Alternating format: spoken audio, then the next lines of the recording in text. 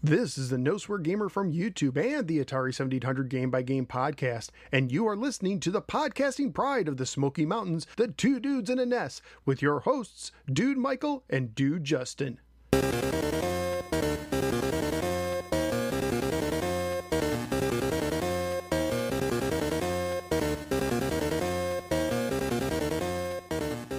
Hey, Justin. What's up, man? I hope you like that music we played on the way in. Oh, it's just like I'm going to hear it in my dreams. Well, yeah, see, 2 weeks in a row, and we have guests to blame for both of them. By the way, welcome, Stu, to the podcast. Hello. All right, go ahead, Justin. Thanks for having me here, guys. Did you say 2 weeks in a row? I'm sorry. That's right. We don't do weekly. My bad. 2 episodes in a row.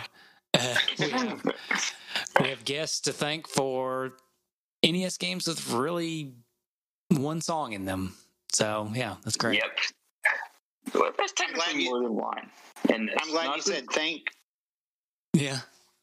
Glad you said thank for instead of blame for this time. Yeah. Well, we're trying to turn over a new leaf, be a little nicer, you know. Tonight, we're talking about Back to the Future on the NES. And we figured who better to bring on for Back to the Future than Stu, who's an expert at Back to the Future. So. All right. Glad to have you on, Stu. Thanks. I'm really glad to be here and honored to be on your show. I really like, this 8-bit era is they couldn't rely on just graphics to sell games. They actually had to make games that were good and fun to play. And I love your show. Listening to all these different games, and Back to the Future is my favorite of all of them. All right. Nice. I appreciate the kind words. Always good to, as a guest, to come on and just start off just tooting our horn, you know?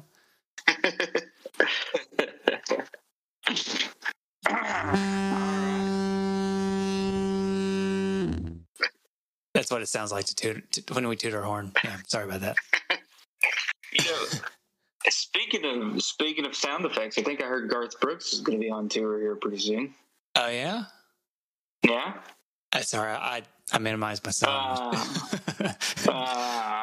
Womp womp. I messed that one up. Yeah. Which reminds me, I need to add to the soundboard. If somebody could find me the Price is Right thing, that's probably copyrighted, so never mind. But for that moment, I could have done that noise, you know. Boop boop. Speaking of old game shows, I've been watching some Supermarket Sweep here lately. Nice. That is just it's funny because like the game shows back then, it's like you can clearly tell they told the contestants like really play it up, right? Just like we need you just like clapping and just like really just. We really need you to be over the top here. Ham it up, people. Ham it up. As disingenuous as possible, please. I always, as a kid, I wanted to be on Supermarket Sweep so bad. And I would go to the grocery store, with mom or whatever, and I would be like, come on, I can do this. Just let me have the list. You can time me, and I'll go as fast as I can. Yeah. I'll get all the stuff. I kind of still do that too, I guess, when I go to the grocery store. Every now and then I'll tell my wife, I'll be like, okay, I'm getting in the car, start the stopwatch, and let's see how fast I can do this. Yeah. Oh, yeah. Everybody likes to talk about how fast I'm in and out of a grocery store too. And I think that Supermarket Sweep just primed us for it. Oh, you're right. Now, what would be the ultimate is if our wives would make us grocery lists that didn't tell us the items, but riddles to try to figure the item out. Because that's how the game's played. Yeah, and right before I leave the house, she's making out the list. I go put on my sweatshirt with like my name on it. Shirt. Over some kind of collared shirt, yeah. Amber looks over, she's like, "You're going to the grocery store?" Yep, I'm going to the grocery store. Yeah. All right, we should probably start talking about this game. What do you think? Yeah, Justin, do you have any historical tidbits or trivia? Now it's time for Justin's historical tidbits and trivia. Time to get out your D-pad notepads because you're about to get schooled by the doctor. All right. Not only do I have some historical tidbits and trivia, I have a quiz game. Oh no, I'm gonna get my butt whooped tonight. Unless All right. maybe there's some off-topic questions. Hopefully, that's all I'm gonna hope for. There might be a few off-topic questions. All right. So the rules, Stu, in case you just kind of refresher, and for everybody listening, there will be 5 questions. Each question has 4 multiple choice answers. You can buzz in by saying your name at any time if you think you know the answer. Once you buzz in, you don't hear the rest of the answers if you buzz in before all the answers have been read. All right, y'all ready? Ready. Yep. All right, here we go. Question number 1. This game features one song for the most part, but it does feature a song from the movie. Which of the following songs from the movie are in this game? Is it A, Johnny Be Good, B, Tequila, C, Shout, or D, I Want to Hold Your Hand? Stu. Mike. Hey, Johnny Be Good. It is Johnny Be Good. There's so I'm sure Stu knew this, but there's a little side game later on where you play the guitar and he's playing Johnny Be Good. So, and that's in the movie. Same as the movie. Or at least the best 8-bit rendition of Johnny Be Good. Yeah. We can talk about that later. I don't know how close it is to Johnny Be Good, but it's in spirit, Johnny Be Good. Okay. All right. All right. So this game was obviously published and released by LJN, but this game was developed by a company called Beam. Where is Beam, or where was Beam stationed? Can you spell Beam for me real quick? BEAM. Okay, thank you. Laser beams. Gotcha. Okay. Where were they stationed? Would it be A, Australia, B, Japan, C, South Korea, or D, the United States? Mike. South Korea. Nope. Boo. Stu. All right, Stu. I'll guess United States. Not the United States. All right, Mike. It goes back to Mike. Australia. It is Australia. Yes. Yep. If you would, yeah.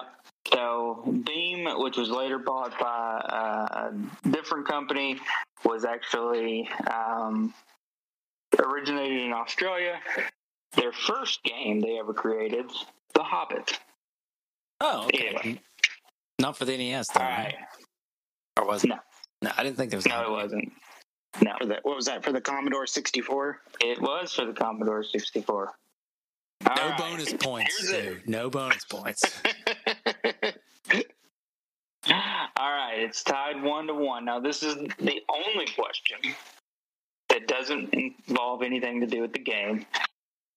John DeLorean, the creator of the DeLorean Motor Company and the DeLorean vehicle that's seen in this movie and in this game, also worked for what motor vehicle company? Was it A, Ford, B, Chrysler, C, GM, or D, Toyota? Mike. Chrysler. Not Chrysler. Stu. GM. It was GM. That was going to be my second All guess, right. I swear. Stu's up 2-1. Stu can take the commanding and definitive lead at this next question.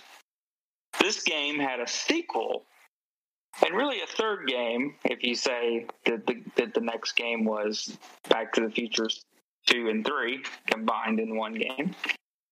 Who was involved with the development of this game we're talking about tonight, and also involved in the development of the sequel?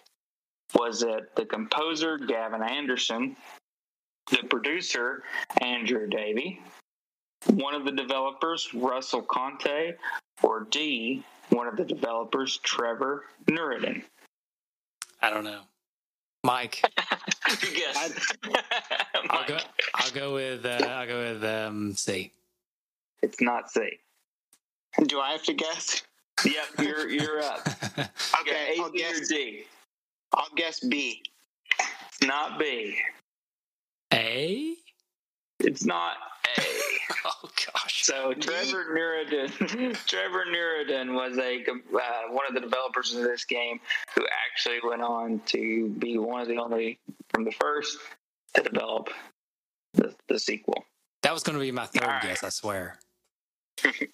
So still 2-1, Okay. and we're going into the last question. Who involved with the movie said this was the worst video game ever? Stu. Is it Stu? Bob Gale. Bob Gale. That's right. Oh, so Stu wins okay. with that one.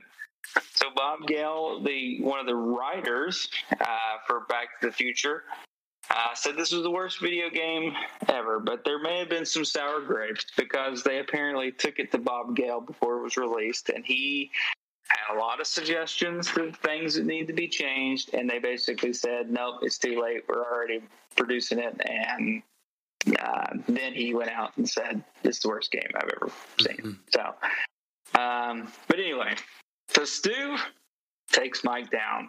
Congratulations, Stu. Thanks. All right, Mike. Bragging rights for you, sir. But that's all you get because All right, we got nothing else. Do you have a story about maybe time travel or something to go get this Don't game? spoil the beans, dude. Hold on, time out.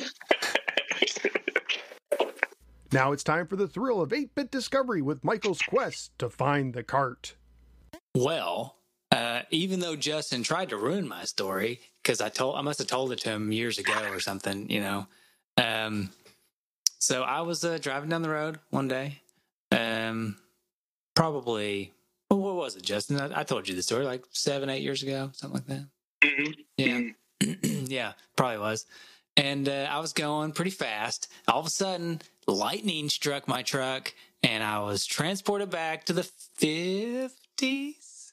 Yeah, I think it was the 50s. Yeah, 1955. I think that was the year 1955. Yeah, that's when it was. It's 1955.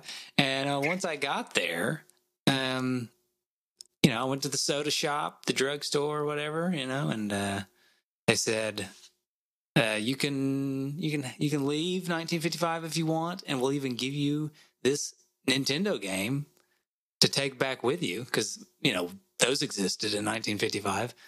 All you got to do is just give everybody that comes to the counter here their soda and or ice cream. And I was like, that's not a problem, right? So I went ahead and started doing that, except for the problem was once they started coming, all of a sudden my vision got all blurry. I couldn't really see which direction they were coming from. So I was just throwing all these sodas at them, totally missing every single one of them. And I guess somebody felt bad for me, and so they just threw me out the door, and I landed back in modern times, but without the card. So then I had to go buy it. Yeah. Wow, that was bad. Right. That was terrible. It reminded me of the story, though. Well, it's a joke. Have you ever heard of the comedian Nate Bargatze? He's really funny, and I was watching one of his like little bits, and he was talking about like if he went back to the future, or if he time traveled to the past, like nobody would even believe him. Like he would be like, you know, you'd see like if he traveled back to 1920 and saw somebody using an old timey phone, he'd be like, you know, one day you're gonna have a phone that you can just carry around in your pocket and call people, and they'll be like, oh yeah, well how does that work? And he'd be like, I don't know. And then he said they would be like, well, you know, who's going to be the next president? And he's like, I don't know. He's like, they wouldn't even believe I was from the future. Yeah, that would be me for sure. I'd be clueless. Yeah. Oh, that's funny. Yeah, no, truthfully, I never owned this game, and partly because of something we'll get into later, but I did rent this as a kid and hated it. So, and it always stuck in my mind, like, do not ever buy this Bury game, the Michael. lead there, why don't you? Yeah. I didn't say I still hate it. I said I hated it when I rented it as a child. Okay. So, Okay. Don't worry. May or may not have been a spoiler. It is a spoiler, by the way. But yeah, that's so. I never have owned this game, but I'm guessing one of you guys probably has a story about getting this game or having this game. Stu, what's your story about getting this game? Well, it was a bit of an accident how I got this game, but for Christmas in 1989, I got two wireless NES controllers. I think they were Acclaim brand, and I was really excited about getting these controllers for Christmas, but I didn't understand how they worked with the infrared light. Do you remember those controllers back then? Yep, You'd have to point to them. I think I had some of those. Were they black? Kind of look like Sega Genesis controllers. As terrible as that is to say. Yeah, maybe. They might have had some blue in them. I can't. But I didn't realize you had to point them at the sensor that you plugged into the. I just thought they were broken whenever they lose that signal if you'd move them, and so I took them back and got Back to the Future instead, and loved it ever since. And we played it. I've got two older sisters, and we played it a lot. They liked the game. For my whole childhood, I didn't even realize it was a bad game. I thought it was great, and then when the internet rolls around and you find out it's basically the worst game of all time, that was quite a shock and surprise to me, because it's always been my favorite, and it's always the one I go back to. When I get the Nintendo out of the closet and get an itch to play the games, it's the first one I grab, because it's just it's easy to start playing. I think it's an approachable game too. You can just pick it up and start playing. And maybe that's why I like it so much, because it's not like Zelda where you have to dedicate like a month to it if you want to play it. You can play it for 5 minutes or for 40 minutes or whatever you want to. So we will argue that out here in a minute. I was going to say, I have a similar story. I guess Mike can kind of empathize with this too, because, another LJN game that I loved as a kid and thought was a great game, which was Jaws. I loved playing that game. And then you realize, oh, wait a minute, this game's supposed to suck. Yeah. So, it's anyway. Totally different perspective sometimes when you own a game as a kid, and then like you just have a totally different perspective because you have to play it. It's not like you have a choice whether or not you can play it. You just play it, and then you eventually, it's like Stockholm syndrome, So, not saying that that's what you've got here, Stu. I'm just, I'm not making any diagnoses, But all right. So, real quick, is this the controller you had? It's blue. You're right, very blue. But that's the one I had when I was a kid. Are you seeing the picture? No, I don't see it. Never mind. But so it's very blue. The Acclaim double player. That's what I had when I was a kid. So I thought I was sharing my screen. Guess I'm not. Moving on. I saw, something popped up, but I wasn't able to see it. So no worries.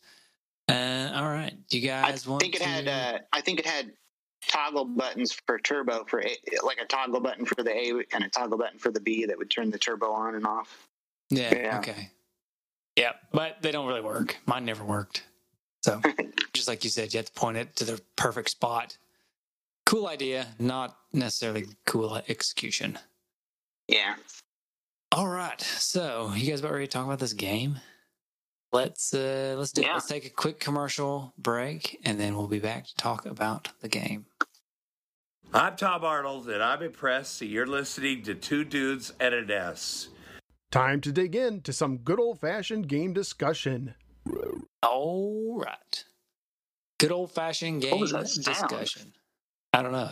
It's from the game. It's the I believe they call it the out of time noise.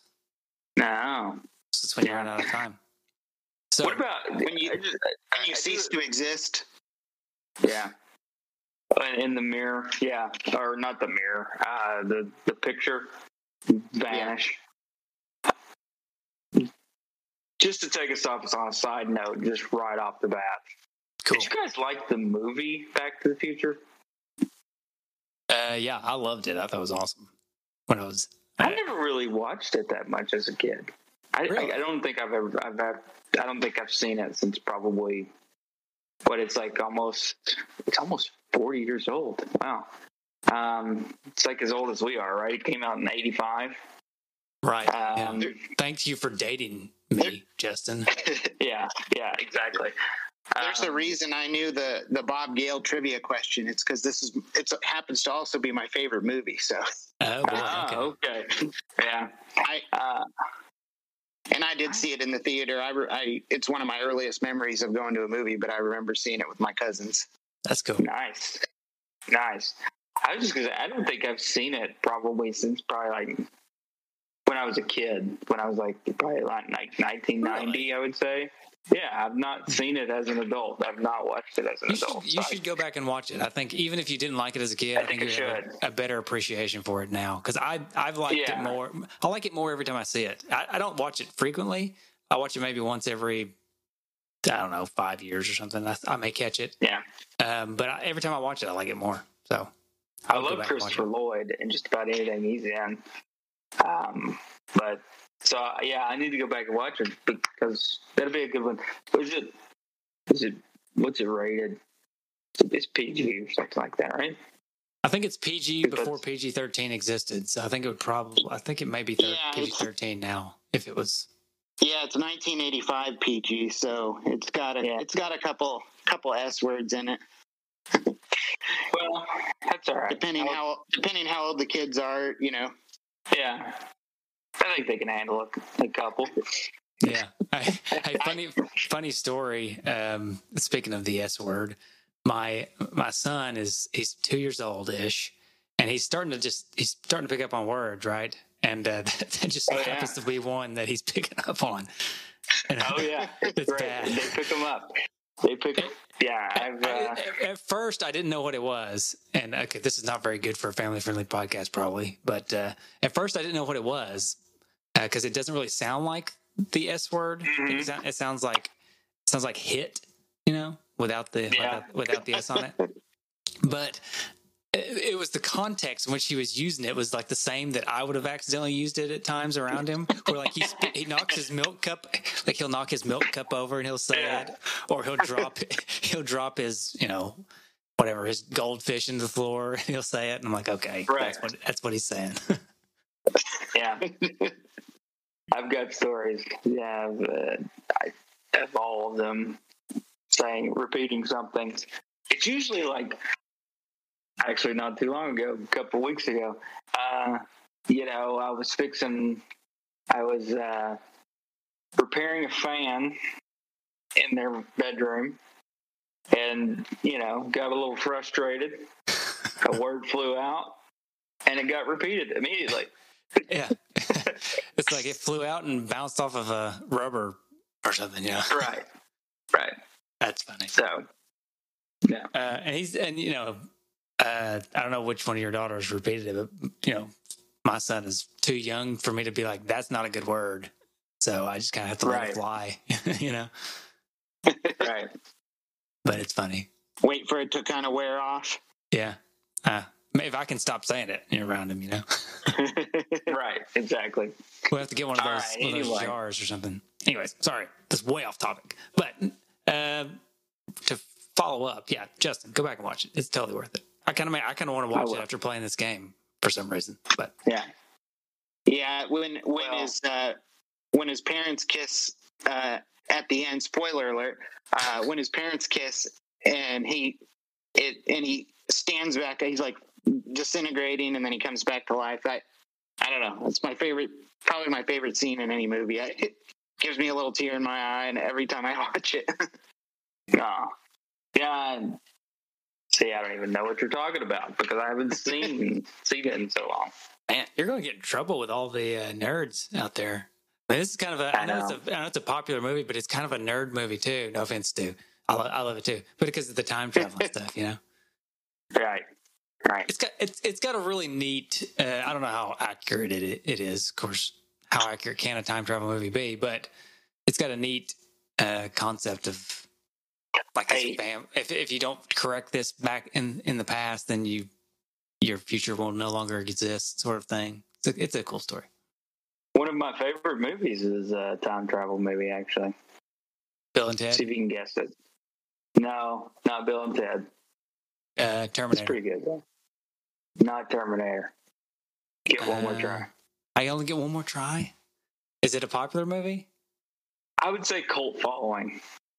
Is it that one weird time travel movie that those two guys accidentally invent a time machine? That's a really good movie. I can't think of the name of it right now. But it's a very indie movie. But it was popular. It's not it. No, I can already tell. No, I'm going to look that up. Donnie Darko. Oh, yeah. Okay. My next guess was totally going to be The Time Traveler's Wife, because I know you're a big fan of that one. I don't even know what that is, but okay. No, I love Donnie Darko. It's one of my favorites. Yeah, Donnie Darko's cool. I guess I didn't really... Yeah. I guess I don't really think of it as a time travel movie, but it totally is. Yeah. It's too weird for me to think of it as a time travel movie for some reason. It's weird. Yeah. Definitely. And it's spooky too. Oh yeah, that rabbit and stuff. Yeah. Right. Hey, one more thing. I know we need to talk about this game. All right, but I'm enjoying avoiding talking about the game. So, Slapper Bags. You know what movie he was ranting and raving about, and just made me want to. He just really wanted to see it, and so I sat down and watched it with him. It's supposedly a time travel movie. Run, Lola, Run. I made it maybe 7 minutes into the movie before I passed out asleep because it was so boring. But John loved it. He just loved it. Of course. What is it? He was like he was all raving about that Robin Williams movie, rest in peace. 24-Hour Photo. Have you ever watched that movie? No, but I remember him ranting and raving about that one too. Awful. I couldn't dig it. I couldn't watch it. Yeah, I wouldn't put it in the top. I wouldn't put it in the top 10 Robin Williams movies. I don't know. I'd have to think about how many movies Robin Williams has, and then that would be the number on his. Like if he was in 28 movies, it would be number 28. Okay. Hey, okay. So Primer is the name of that movie. It's cool. It's like an indie movie. It's about time travel. Yeah. It's really it's a good one. It's really good. Yeah, you should watch it if you ever get a chance to see it, Justin. I think it's really good. I think wasn't Stimpy's invention a time travel machine too? Probably. I think it was. I can't remember exactly what it did, but I think it was time travel. Probably was time travel. All right, seriously, we're going to buckle down. We're going to talk about this game. All right. I can think of no better way to talk about the game than by opening up the manual. Of course. So, Stu, unless you have a copy, I'll go ahead and do the honors of talking through it. I don't know. Yeah. Okay. All right. In case anybody needs to know the story, that is in the manual, so I'll go ahead and read it. Poor Marty McFly. He's not having a very good day. First, his friend, Professor Emmett Brown, is shot by a bunch of gun-toting crazies, all because he cheated them out of a little plutonium. Look,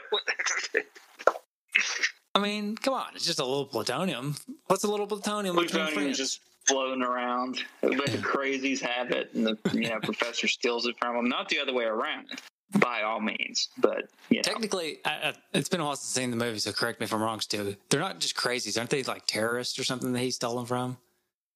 Yeah, Libyan terrorists. There you go. So yeah, crazies, Libyan terrorists, whatever. Yeah. They got RPGs, AK-47s. Yeah, it's pretty serious. That was always a weird part of the movie for me. I don't even know why that had to be in there. I mean, I guess I don't know. That was a little bit strange. Yeah, really, it really doesn't fit the vibe of the movie, but it's in there. Yeah. I mean, I don't know why we needed to know why he got the plutonium or why he. I guess it's because of the whole him getting shot thing and the letter and everything. Anyways, spoilers for the movie from 40 years ago. But yeah, I guess they had to just hammer home how hard it was to get plutonium and that there's no way you'd be able to find it in 1955. Right. Even though I'm sure in 1985 it's available on every street corner. Oh, yeah. That's from the movie. Sorry. Yeah. Yeah. All right, sorry. Then Marty was just barely able to escape in the professor's new sports car turned time machine. Wait a minute. Was the DeLorean really considered a sports car? It was considered a sports car, but not a very good one because it was like it weighed steel. Like 6 tons. It was so heavy. Yeah. It had like it's supposed to have like a really impressive engine, like I said, but it was slow because it was like so heavy. Why would that make it out of steel? That doesn't make any sense. Anyways, all right, sorry. I'm not going to go off another tangent, promise. Well, clearly it was a successful plan because, they're still around, driving around all over the place. Not. Yeah, all right. The problem is that this time machine propelled him back to the year 1955. To make matters worse, Marty managed to interfere with George McFly and Lorraine Baines' first meeting. They are the 50s teenagers that will someday be his parents. Because of Marty, they do not meet as before, which means that they will not fall in love, get married, and raise a family. That means Marty will never be born. Ooh, scary. Marty has only one hope, and that is you, turns out. Somehow, you have to help him undo the damage he did when he first arrived in the past. You both have to make sure that history repeats itself and his parents fall in love at the big dance. Keep in mind, though, that Marty has made lots of enemies among the local bullies, so getting from place to place is going to be a real challenge, and time is definitely not on your side. Okay, great. Got this story, and you got the story from the movie. Where is that in this game? Well, I mean, where is it? Well, I'll tell you, it's all the bullies that you run up against, such as the girl with the hula hoop, yeah, and the 2 guys carrying the invisible window, and the Yellow Jackets. Yeah. Speaking of Yellow Jackets, this game gave me total flashbacks because last Friday I stepped in the Yellow Jacket nest and got stung about 6 times. And so then I went to playing this game over the weekend. I was like, oh, really? Okay. The game has Yellow Jackets in it. Yeah, exactly. Meanwhile, I'm itching and burning. Yeah. Sorry. Yeah. But yeah, I'm gonna defend it a little bit. I think the game follows the movie, pretty well for a game. It starts out. Marty has to run from bullies in the street, which is in the movie. Then he's got to fight the bullies in the cafe, which is in the movie. Then he's got to, stop his mom from falling in love with him at the school, which is in the movie. So I think it kind of follows. And there are some things in there that aren't in the movie. Obviously, you got to, like you mentioned, the hula hoop girls and the, bowling balls are always brought up. There wasn't anything about, but at least those things were contextually appropriate for 1955, and they were at least trying, to put some stuff in there that, because bowling was really big after World War II, and guys came home and bowling kind of exploded in the 50s, and hula hoop was invented in the 50s, and so at least they were kind of trying. Now I don't know, the bees kind of don't really make sense, but all right, why those are in there? Get out of here with your facts. Stop putting the foot down on all our jokes. Yeah. I'm just kidding. No, I think I kind of agree with you. Yeah, it does follow. I mean, it's loosely following the story, but that's more than a lot of licensed games can say. Yeah. The story is not where I have my qualms So the object of the game is simple, according to the manual. It is based on the hit movie, and it's all about time, or the lack of it. You have to get Marty to each of 4 buildings in Hill Valley: the cafe, the school, the dance hall, and the town courthouse, in order to get his parents together, and you must do it before the photo of his family in the future fades away. That's the gist. I'm not going to keep reading it, but that's the gist of the game. Now, the way I kind of saw it, it kind of felt to me like each of the 4 buildings were kind of like bosses of sorts, because the gameplay kind of changes and whatnot. So I kind of felt like boss battles.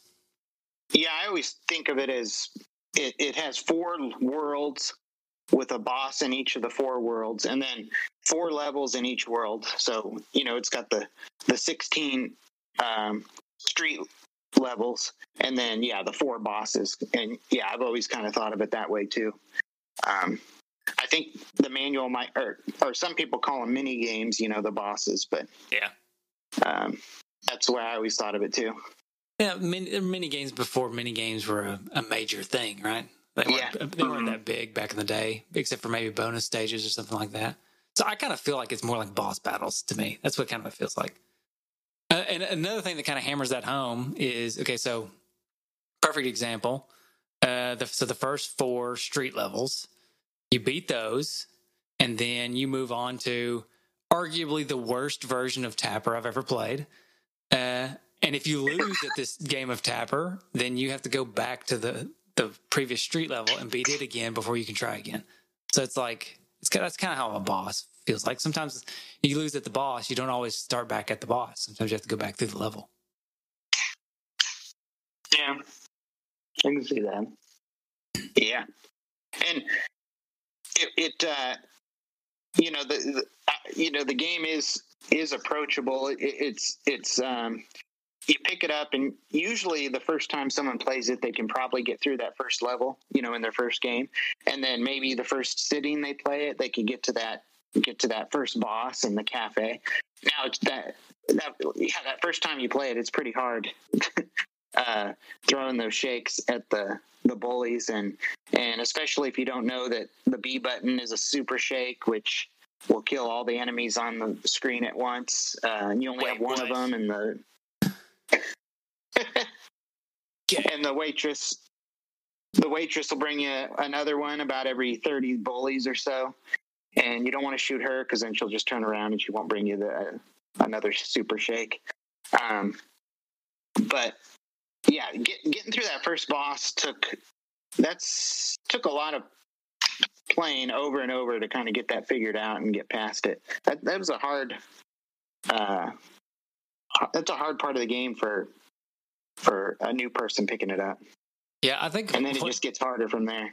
I kind of alluded to it in my story about the game, but I think what frustrates me the most about that cafe battle or whatever is just the fact that so you can go up and down, move up and down, and each one, if you just tap the D-pad, he'll move into the correct position for the bully, which is fine as long as they're coming adjacent to each other.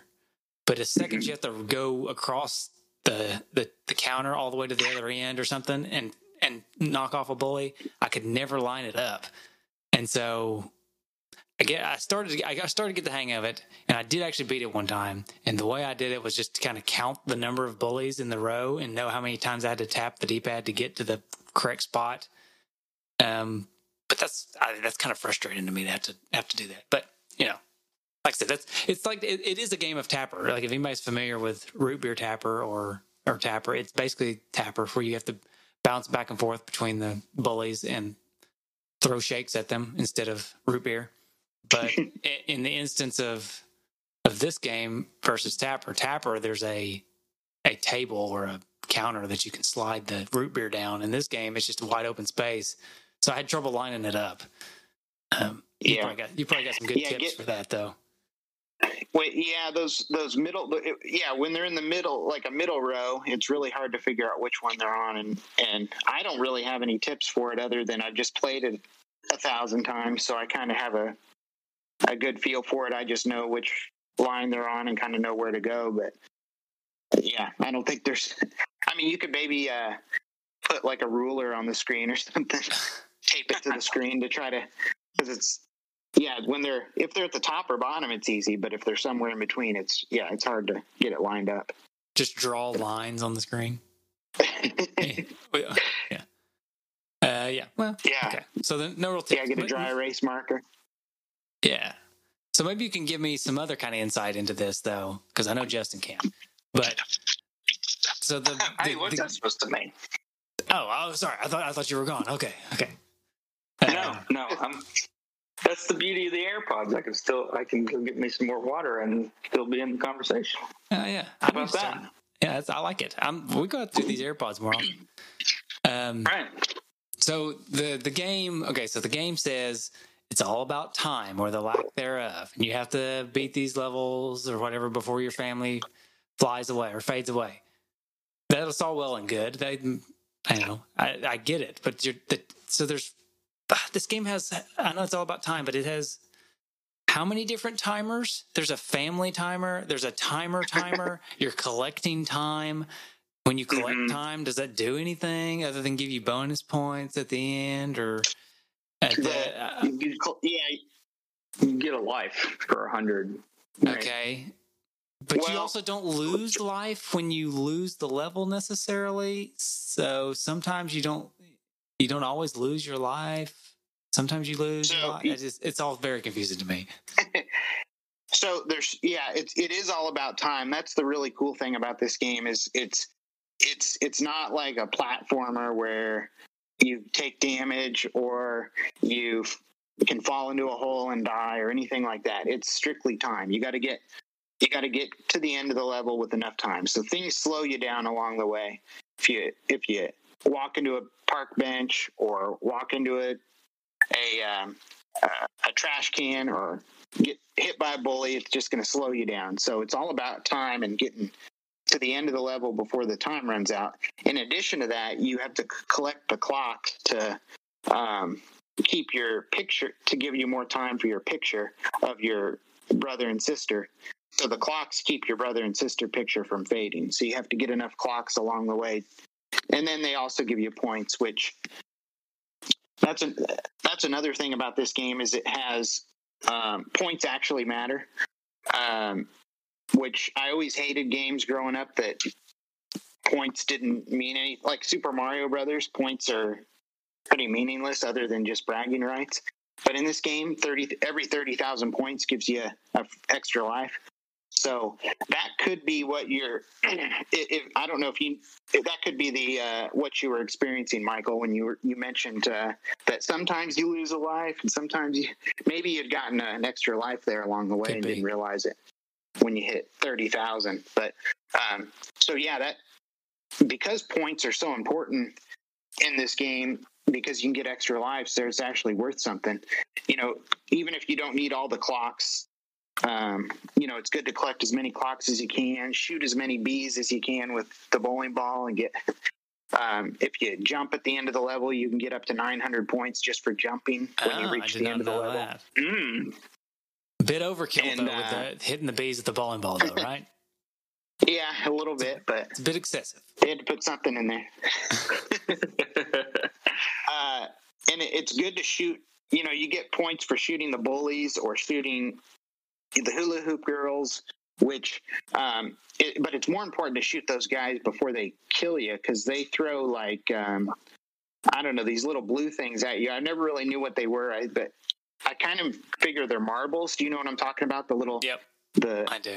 Hula hoop girls and the bullies will throw like blue marbles at you, so you kind of want to shoot them just so they don't hurt you later on, more than just getting the points for them. But that was one of the things that kind of, because again, this is a game where points matter, which I Kung Fu was that way, but not many games. I mean, it seems like that would have been something they should have. I like that mechanic in a game when the points give you an extra life. But so I was always trying to get more points, figuring out ways I could get more points, and that was how I kind of stumbled upon getting the world record high score. Was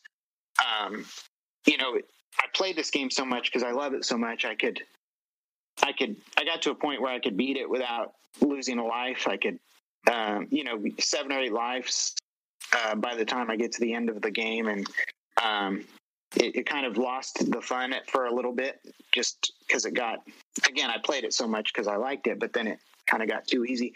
So I needed a kind of another challenge, and saw that the high score was around on recordsetter.com, had the high score of about 190,000, something like that. So I was like, I can beat that, and ended up getting like 290 something thousand. So I beat it by like 100,000. Yeah. We totally forgot to mention that, by the way. I called you an expert, but I didn't mention that you had the record. Really are an expert. Yeah. Yeah, it wasn't a joke. I don't know about that. I wasn't joking. He really is an expert. It's just a fortunate thing that my favorite game happens to be one of the least liked games in the world. Otherwise, there's no way I'd be able to. I wouldn't be able to get the record of a good game. It just happens that the one I like is the one that no other serious gamers play. Yeah. But that's all right. I can still say I'm a world record holder, so that's kind of fun. That's right. That's right. Exactly. And we can say we had the world record holder on our podcast. Yeah, that's right. Equally as impressive, if you ask me. I think so. No, that's funny. I know. I see. There's a lot of mechanics in this game that you just don't realize at first. When you pick it up, it's okay. It's almost like an endless runner, except for it ends each level. But you don't move the character, or you can, but he moves himself. It's kind of like a la Paperboy style, where you're always moving forward, but you can speed up or slow down. So it's kind of like a top-down shooter game almost too, right? Yeah, a little bit. It's kind of a combination of Paperboy and a top-down shooter. It's in that way. It's also kind of original. I mean, there's not really anything quite like it. When you move up and down, it doesn't get you a better time at the end. Because there's no advantage to try to get there faster by moving up to the top. So I always try to kind of stay in the middle of the screen so I can see, bees that fly into the screen. If you're at the top, a bee will come at you right from the top of the screen.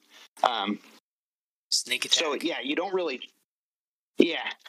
And so you can't really change the only way you can get a faster time is by, getting the skateboard. So the skateboard really makes the levels a lot easier because you kind of don't have to worry about time anymore. It's especially when you get into the later levels, like when you get past the school and past the dance, those street levels get pretty dang hard, where you can really only get knocked down maybe once or twice, and that's it. Or if you get knocked down more, you're not going to make it to the end unless you have the skateboard. The skateboard is kind of the thing that saves you a lot of times if you can get it. So I did like the skateboard. The skateboard was cool.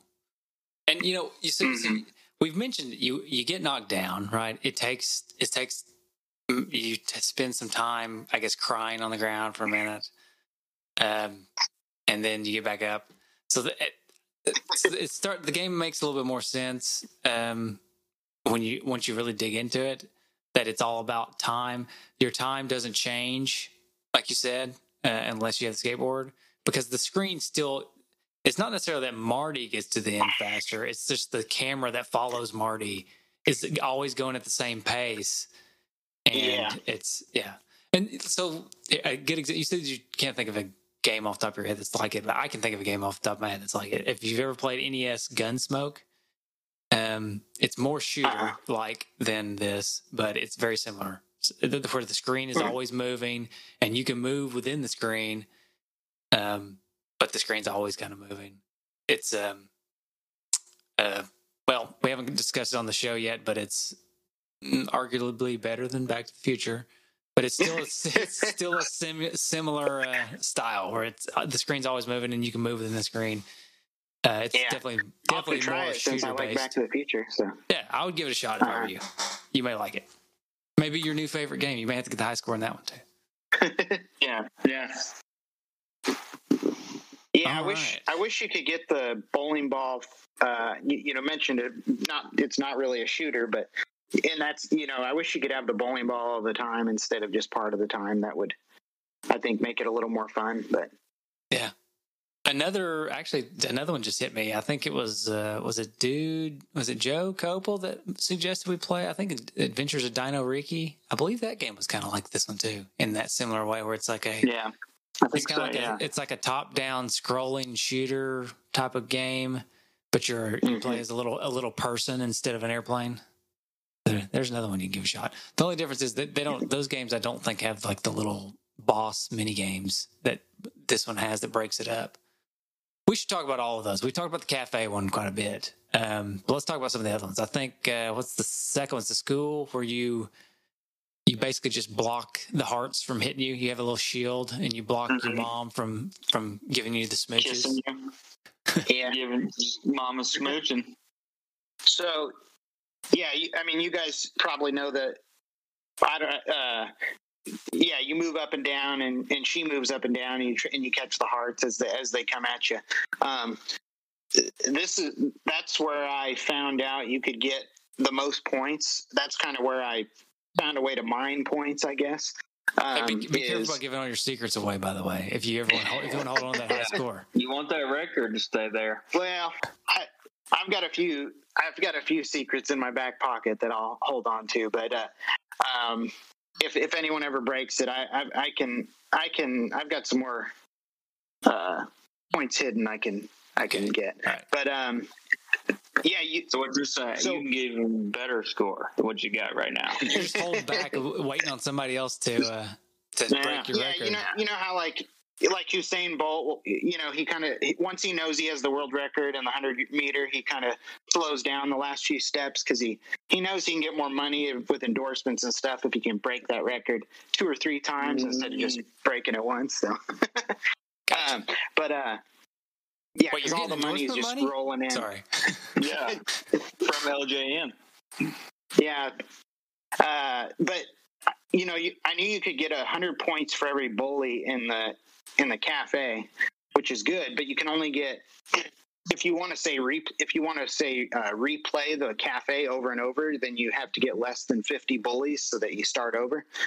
Well, that's only about 5,000 points. If you get, say, 49 bullies at 100 points apiece. But at the school, the counter counts 1 for every 2 hearts that you catch. So the way to get past the school is the same thing. You got to have at least 50 points, but that's 100 hearts, not 50. So you can get about 10,000 points at the school if you get up to 49 and then die, so that you can replay it over and over. So you can get about 10,000 points at the school, and then each street level you can get about 5,000.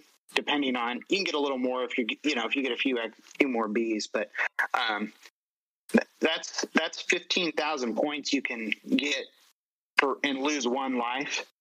So you can kind of just do that cycle over and over, and every 30,000 you get a new life. So you can't go on forever, but you can go and do that loop get 49 points at the school, which is about 100 hearts, and then eventually you get to your last life and you have to actually beat it. And anyway, that's how I got the high score, was just that's where I mined my points, was at the school. That's some genius level gaming right there. I like it.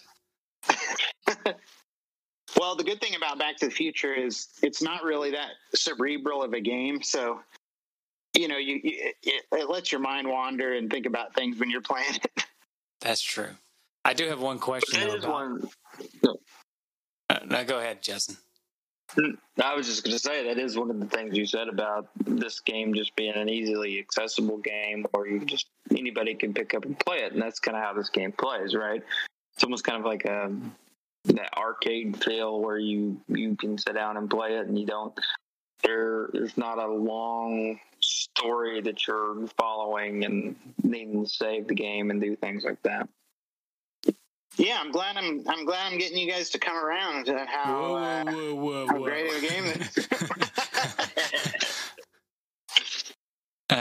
Yeah, we really haven't been bashing this enough, have we? Okay, hold on. I'll change gears. Hold on.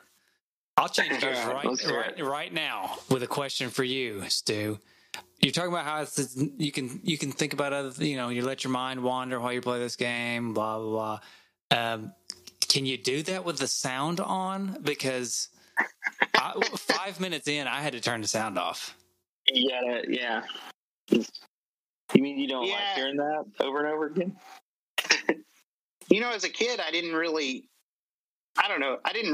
what bad music was, or, I didn't, now I just, I turn the sound off and listen to music or a podcast or something. Yeah. I guarantee you this may be the only time I ever say this, by the way, so write it down. But I think hit record. Yeah, hit record. I think at least for this one game, it might be a more enjoyable experience to listen to our podcast than the music in the game. One of the few games where that's the case. Yeah. I'm disappointed you don't have the music playing in the background. Oh, did you want people to listen to the podcast, or? Well, at least here's the thing. What gets me is like when I first popped this game in, I was like, oh, that song's kind of catchy. I like it. And yeah, there you go. We'll give you a taste. Just go ahead and talk. Let's see how long this lasts. Well, no, I was just gonna. I'm like, okay, this song's pretty good. I like this song. I had high hopes for the music for this game, and then it never changed. Yeah, like right here, I'm thinking. Yeah, no, wait. Here we go. Back to this. Yeah, it's like, a 12-second loop or so. It changes and gets your hopes up, like right in here somewhere, I think. Yeah. Oh, it's like, okay, all right, cool. Here we go. Oh, this must be the remix. Oh, this is way better. Yeah, supposedly that's the power of love, right? Yeah, it's the power of love. It's, Which I thought was going to be a quiz question, to be honest. Yeah. I was going to throw that in the quiz question about the Johnny B. Good, the power of love was in the game, but I was like, is that the power of love? Because it doesn't really sound like the power of love. Did somebody just make that up, or? I mean, that's as much the power of love as Johnny B. Good is in this game, though. I mean, let's be honest. That's true. Yeah. You can make an excuse that it was a limitation of the hardware, but I wonder if they didn't have like the full rights to the song or something, and they were like, we can't make it sound too much like the actual song, or we'll have that could be true.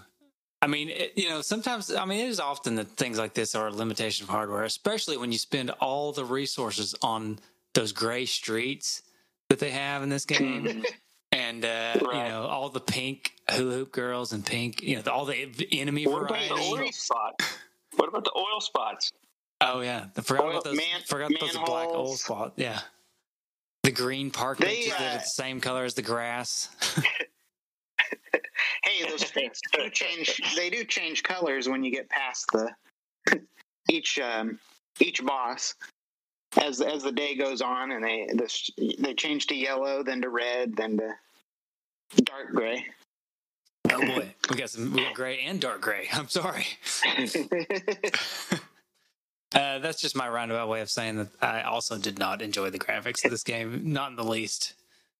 Not that it's necessarily, bad. I mean, they're not terrible. I've definitely played games with worse graphics. It's not like I'm struggling to play the game because of the graphics, which sometimes happens on the NES. I can still tell what I'm doing.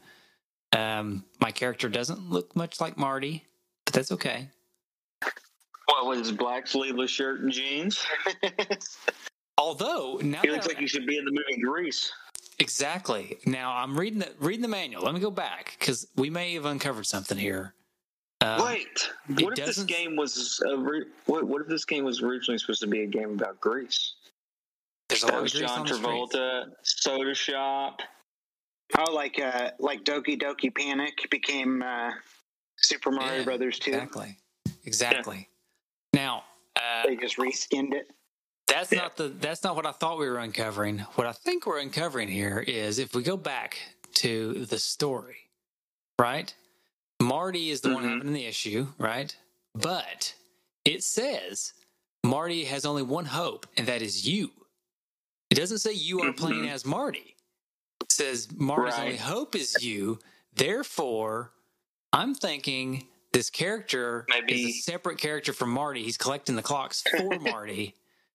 In some of the mini games, it kind of does look like Marty. So I'm thinking Marty's off doing his thing at the soda shop and at the school.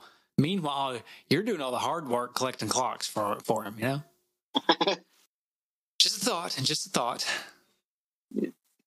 Possibly. Yeah, you might be onto something. That would explain why it looks nothing like Marty. Speaking of the clocks, you mentioned this earlier, Justin. You said something about when you get to 100 clocks, it'll reset your photograph. So if your photograph is almost out, it'll reset it back to full power. So that comes in handy in some parts of the game if you're, especially those levels that are right after the school, which I think are the hardest street levels, even harder than later in the game when you get past the dance, because those levels after the school, you still have to collect the clocks to keep the picture alive. And by the time after the dance, you don't have to worry about clocks anymore other than just getting points, because the picture, your parents have already kissed by that point. So you don't have to worry about them not having you and your siblings. But those levels after the school, you have to get practically every clock or it's your picture will fade. And that's really hard. And the AI of those bees, they know you have to go after every clock too. And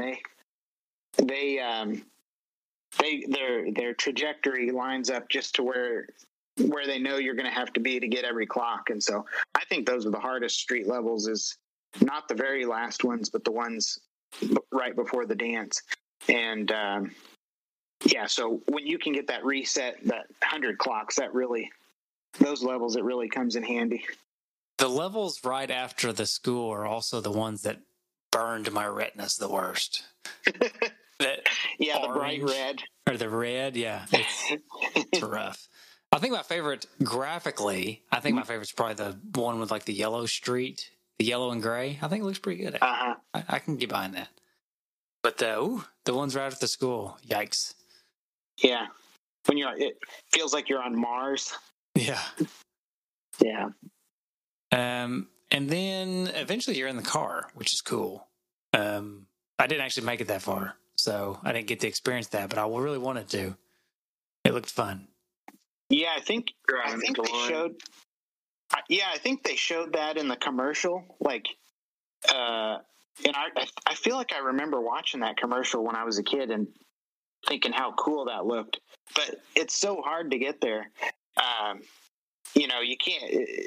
I don't know how many kids got to that. I mean, I did, but that's just because I'm a little bit crazy in this and actually like this game, so I played it for hours. But I don't. They really sold. I think that's part of the reason why maybe kids, rented this like yourself and got upset because you see the DeLorean dodging lightning bolts on TV, and then you think you get to play it, and that's really hard to get to. But yeah, all of that just seems it's hard too.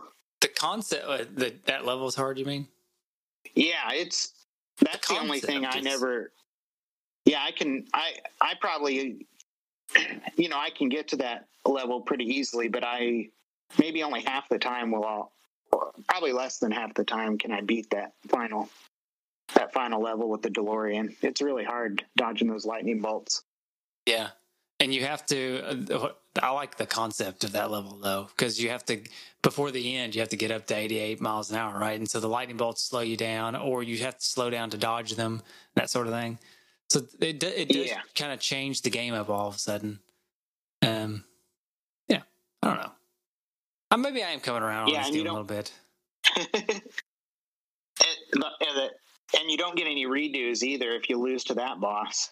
That's it doesn't matter how many lives you have left. If you lose at the DeLorean, the game's over and you're stuck in 1955. I take it back. I'm going back to not liking it again. Sorry.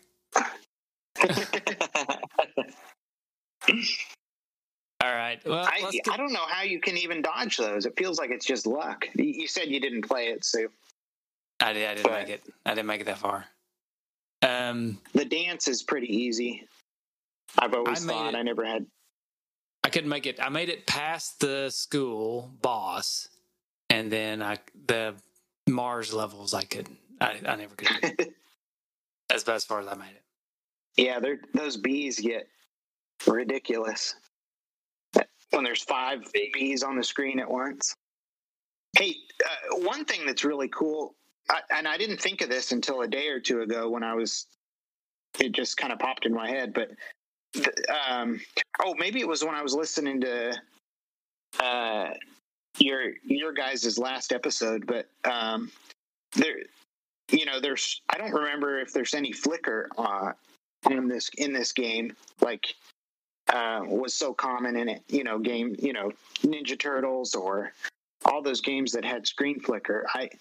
I'm not sure why, but maybe because the sprites are spread out around the screen, kind of in the horizontal and the vertical direction. Whereas in a DuckTales or something, the sprites are kind of all on one latitude. Yeah. I don't know if that has anything to do with it, but I don't remember any. As much as I played it, I can't really remember any flickering sprites or anything like that. So, not sure how they pulled that off, because there's a lot of moving things sometimes in this game. Yeah, I think you got a pretty good theory there as to why. Because I'm pretty sure now. I'm not an expert at NES hardware by any means, but I'm pretty sure a lot of that flicker happens when, like you said, there's a line across the screen with too many different sprites taking up that space, and so some of them have to duck out to make room for the others. Yeah.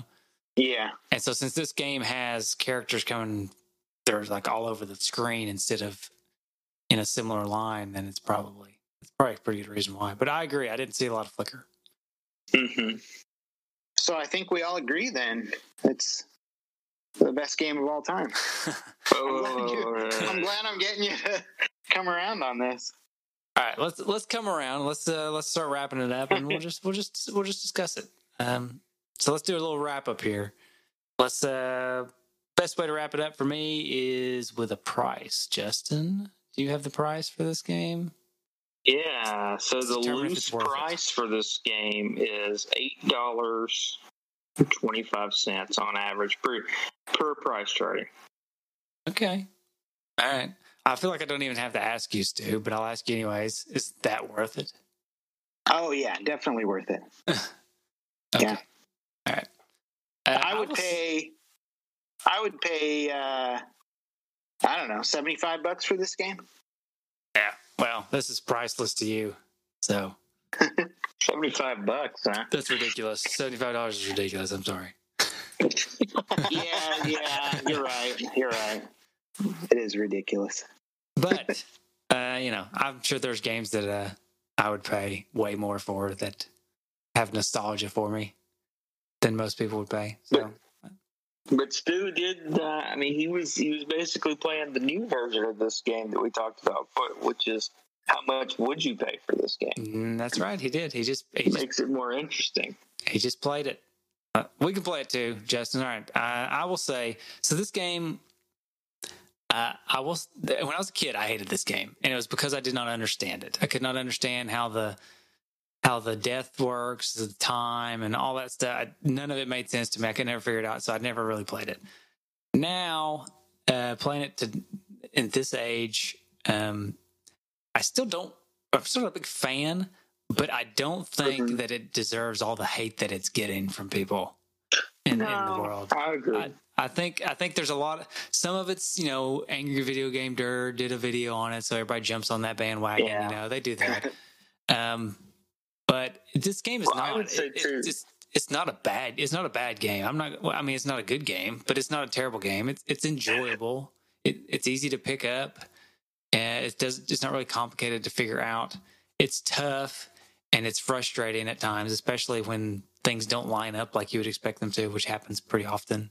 in the cafe or even in the street, a lot of times, you know, you'll fall down before you actually hit things. And so it's kind of, those sorts of things are frustrating. But all in all, I think $8.25, I would probably pay that for this game. How much more would I pay? Probably not much more. You know, I think it falls into that category of, you know, maybe I go up to 10, but it would depend on what other games are still out there around its price range, because there's a lot of better games that I could probably pick up, in my opinion, than Back to the Future. But I think the loose price for this is actually pretty reasonable. I think you could get $8.25 worth of enjoyment out of this game. So I'm saying I would buy it. I think it's worth it. Yeah, I would also add to what you were saying about people jumping on with the angry video game nerd, and everybody jumps on that bandwagon. But also, you know, the LJN bandwagon of every game that they make has to suck, and every game we have to make fun of it. So, right. Which they do. They've made plenty of terrible games, don't get me wrong. But this, like, if you compare, like, the terribleness of, like, Friday the 13th, for example, that we've played before, like, this game's way better than that. But, you know, anyway. definitely a lot easier to pick up and play the first time. Yeah. So I would say definitely worth $8.25.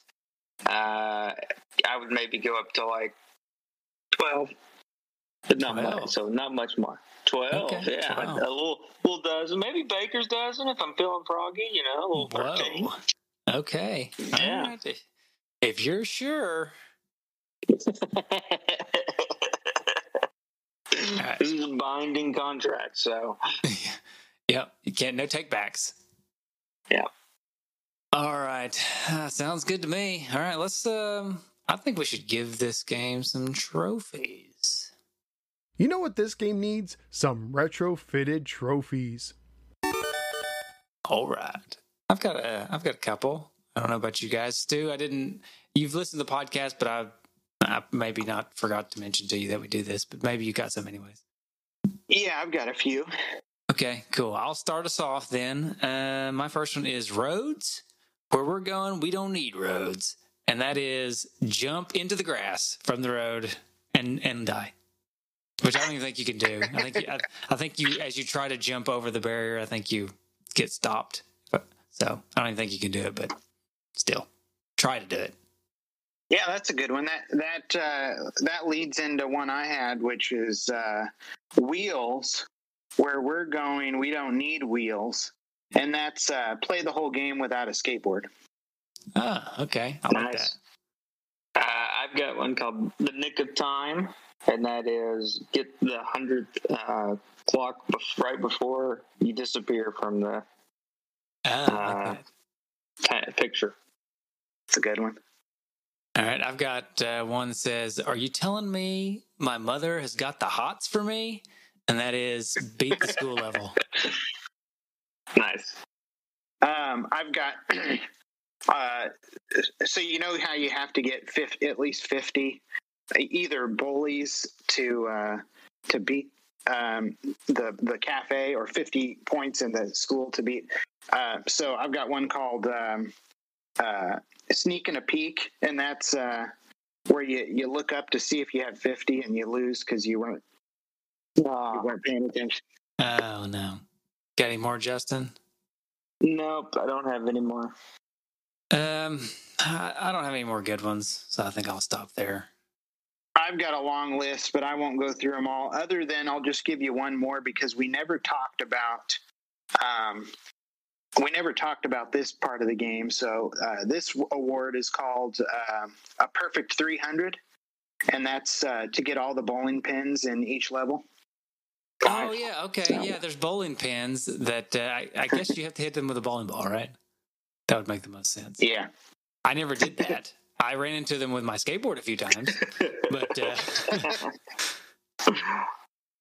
yeah, that's good. That's good. They're worth 500 points, so they're valuable when you're trying to mine points. So, can we talk about how Marty or whoever you're playing as when he dies, how he like throws a little temper tantrum, like he's like throwing his hands, like hitting the ground. Yeah, I said it looked like he was crying every time he got knocked down. Yeah, that is funny. He spazzes out for a minute. Yeah. All right. Are we good? We got all that. You got any more? I know you got more. Any more favorites you want to spit out, Stu? Or are we good? No, those were all the good ones. Okay, cool. I think we got some good ones. Sometimes it's best. I had a couple more too, but sometimes it's best when you're on a roll and you got some good ones coming out to just let the bad ones stay on the page. You know. Yeah. I have a history of going ahead and reading the bad ones too, and so I'm trying to break that habit. Yeah, like when you're like a director, when they edit a movie and they cut out more scenes, it ends up always being a better movie. Usually, yeah. All right, let's give this game a rating. No game is worthy until the dudes have spoken. It's time for the game rating. All right, Justin, how do you think we should rate this one? I think you should decide, because you've not seen the movie in forever, and you probably, no offense, but I'm guessing you probably made it. You didn't make it. You're probably third on the list of who made it the furthest in this game. Probably, yeah. Let's say. Wait, no, I was getting close to Stu's world record. What are you talking about? Let's say type of. How about type of tennis shoe? Tennis shoe. Okay. All right. Because in the movie, he does have like the Marty McFly shoes. That's right. Yeah. He's got fancy tennis shoes. But they're white high tops. But yeah. in the second movie, there's some really cool tennis shoes. Have you seen any of them, Justin? Have you seen? I know you've seen the first one, but it's been a while. Have you watched 2 or 3? I don't think so. Yeah, they're all pretty good, actually. I like all of them. All right, so type of tennis shoe. Yeah. How about I'm gonna go with K-Swiss.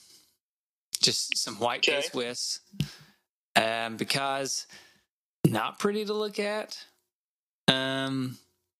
Probably not even really that great of a shoe, but not bad. I mean, it's not like you're putting on the Walmart, whatever the Walmart brand is. I don't even know. I'm sure they have a brand. Walmart Basics. The Shaq shoes. Yeah. So, kind of middle of the road. I used to wear K-Swiss all the time, by the way, so I'm not knocking them. I like them. The only reason I stopped wearing K-Swiss is because my wife said I looked like I can't even remember what she called me, but it was something that I didn't want to be. So they're just kind of bland, they're just white. They come in different styles. They're very comfortable. Wait, am I still talking about the game, or am I talking about shoes? Yeah, shoes. The game's kind of bland. It's not great. Not terrible. And people give it a worse rap than it really deserves. People make fun of K-Swiss all the time, but they're pretty good shoes. All right. I'm going to go with the Chuck Taylor Converses because they're a classic, and this is more of a classic style game. They're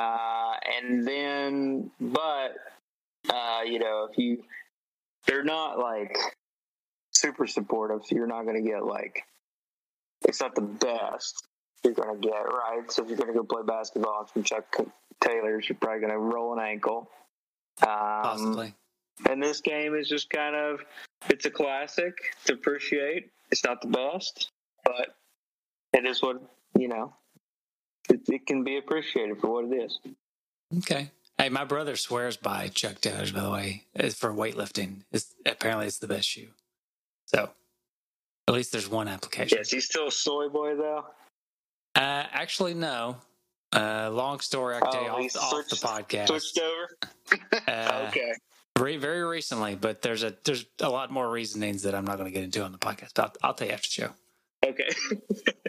All right. What do you think, Stu? What type of tennis shoe? I'll go with those shoes from Super Mario Brothers, the movie. that Mario and Luigi wear and can make them jump really high. Okay. Because that's a movie that's often disliked and made fun of. But those shoes would be really cool to have in real life. So probably the best shoes anyone could have, and this is the best game anyone could have. So I'll go with those. Nice. I was embarrassingly obsessed with that movie when I was a kid. I just loved it. In hindsight, it is a terrible movie, but I loved it as a kid for whatever reason. Which, you mentioned going to seeing a movie. You saw Back to the Future in theaters, right? You guys remember, back then, if a movie came out in theaters, you had to wait 3 or 4 years before you could watch it on video, So I can remember movies coming out. It felt like 3 or 4 years. I don't know if it was actually 3 or 4 years, but that's what it felt like. But I can remember movies coming out in the theater and thinking, man, I want to see that. Guess I'll wait a few years until it comes out on video and probably forget about it. Yeah, I think that was part of the reason they played longer in the theaters too, because people would say, well, it's going to be a long time before I'll get to see this again. I better go see it, watch it again. And so you'd go see it more than once. But now it's going to be coming around pretty soon. So now you watch them before at the same time. Sorry. Yeah. No, I remember movies getting re-released. Like they would go through like their initial release, and then they kind of go through it, and then instead of going to video, like they would just get reran. I think they did that with Lion King. Yep, I remember that. Okay. All right. You guys want to do some feedback? I bet we don't have much, but let's do it anyways. We don't. It's time. It's time for D-Patter feedback, because when you're a D-Patter, you're a D-Patter for life.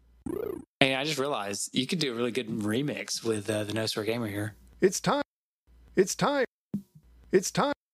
Sorry. That's bad. I should edit that out. I won't, but I should.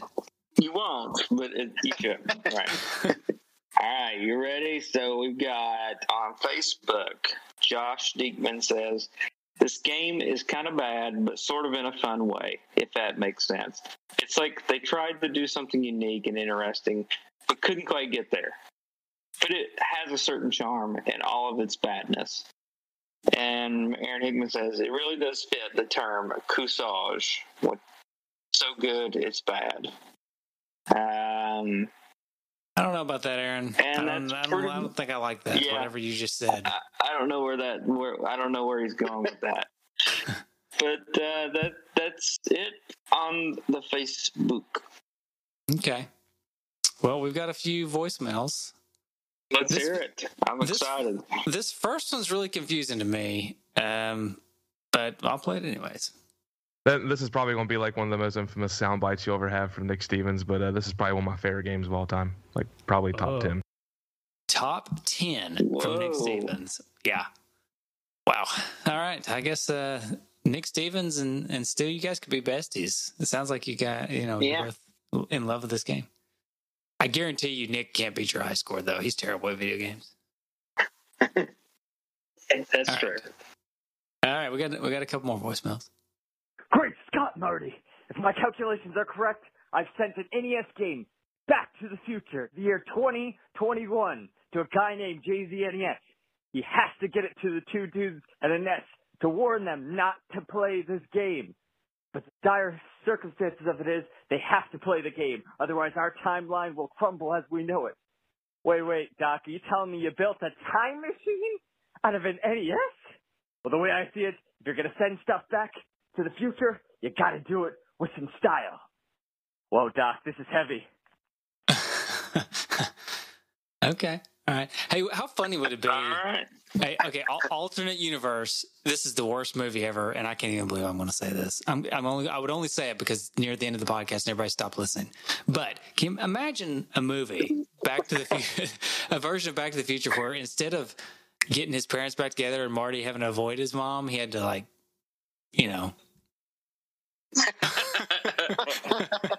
right. That's enough. All right. That's enough out of you. Yeah. It's late. All right. My mind goes to weird places. Yeah. Let's go to another voicemail. By the way, truncate silence. If I do that edit in the podcast, it's going to make that part really weird. So. What's up, guys? This is JZNES. Apparently, I got the game Back to the Future from the past or something. Somehow it came to me into my NES through time travel, I guess. I don't know. Anyway, so yeah, Back to the Future on the NES. Not a great game, but I kind of like it in a so bad it's good kind of way. Maybe, I don't know. It's like one of these games where I sat down for a long time and like tried to beat for some reason. I don't remember why I did this. Really, it was because I had this whole goal to beat 100 NES games so that I could buy like some of the more expensive NES games like Flintstones and Little Samson. Was kind of a goal I set for myself, was to beat all these games, and everyone's like, oh, Back to the Future, it's not even that long. But man, was that not one of the hardest games I ever had to sit through and spend, just like months trying, on and off just trying to beat that game. But I finally did it at one point. Really, really tough game. That's the definition of Nintendo hard right there. But yeah, so I did beat it. I mean, I like aspects of it. I don't think it's as bad as everyone says it is, but it's still not a great NES game. I know everyone complains about the music too, but if you look into it, it's actually supposed to be The Power of Love or whatever. And there's a slowed down version actually on YouTube that shows that it's supposed to be The Power of Love. And it's like, once you hear that, it's like, okay, this isn't so bad. But yeah, it's still a pretty bad game overall. It's not very great. But I don't know. There's things I like about the game that kind of makes me so conflicted on it. But, at the end of the day, yeah, I still think it's probably a pretty bad game. But, it's cheap, whatever. Like, somebody might get some enjoyment out of it. But, good old LJN can't make any good games for the most part, or publish any good games, I guess that is. But anyways, I'm sure you guys will have hated the game or whatnot, but we'll anxious to hear your thoughts on that. So until next time, JZNES Day, keep it classic, stick around, and I'll see you guys in the next one. JZ out. Thank you, Jay-Z. So it sounds like from the feedback that the consensus is this is not really a very hated game. It sounds like most people kind of like it. They feel bad about liking it, and they want to hate it, but and I kind of feel the same way. I want to hate it, I just don't. It feels like a bad game, but I just kind of like it in a way. It's just it's weird. It's hard to describe the feelings that I have for this game. Yeah, like you said, they pile on that LGN and that rainbow. It's a bias. I'm gonna have to check out that slowed down version of the slowed down version on YouTube. I need to see that. Yeah, I'd like to check that out too. I was trying to think if I could put it in the podcast, but I can't, and I'm not going to try. It's too late. All right. So, all right. You don't want Huey Lewis coming after you. That's true. It's true. Of all people in the world, Huey is definitely on the top of my list of people I want to avoid. Right. So, and then if he gets the news after me, yikes. Oh boy. Yeah, the news too. All right, Justin. All right. How can they find us? Well, the main place you can find us is join the conversation over on Facebook at the Bit Brothers Gaming Community. Lots of discussion goes on there, lots of posts, and that's where we get all of our feedback. Or the majority of our feedback. And then, of course, like Jay-Z, you could always call us at 775-7-RETRO-1 or 775-773-8761. And we've got our website. All right, Stu, thanks for coming on. Yeah, thanks again for having me. Sorry, Mike, I interrupted your... That's okay. Nobody goes to the website, so shut up. No big deal. I will say one more thing. Just forget. One more thing. Something you should not forget about, everybody. If you want to support us and get and sign up for some bonus content that sometimes you get, sometimes you don't, but mainly it's just about supporting the podcast. You can go to patreon.com/BitBros and you can support us there. Patreon.com/BitBros, and that helps support the podcast. Keeps the boat afloat. And we do our best with those rewards, but by golly, they're hard. That's tough, man. I don't know. We're trying. I promise. Everybody will eventually, at one point in somebody's lifetime, whether it's my lifetime or Justin's lifetime or Nick or Aaron's lifetime, somebody's lifetime. I don't know who's going to live the longest. We'll see. But somebody will get you your rewards. Promise. All right. So eventually, I don't know. I feel real bad about it. But ultimately, just remember, it's supporting the podcast. It's not about the tangible goods, right? It's not about the rewards. Yeah. Anyways, all right. Thanks, everybody. And Stu, I think I asked you before we started, but if there's anything you want to shout out, if you got any businesses, things like that, feel free to shout them out. Not really. I mean, I've got my Twitter is Hump Day Hoopla, so I don't post Thursday through Tuesdays, but all other days I post. So Wednesday?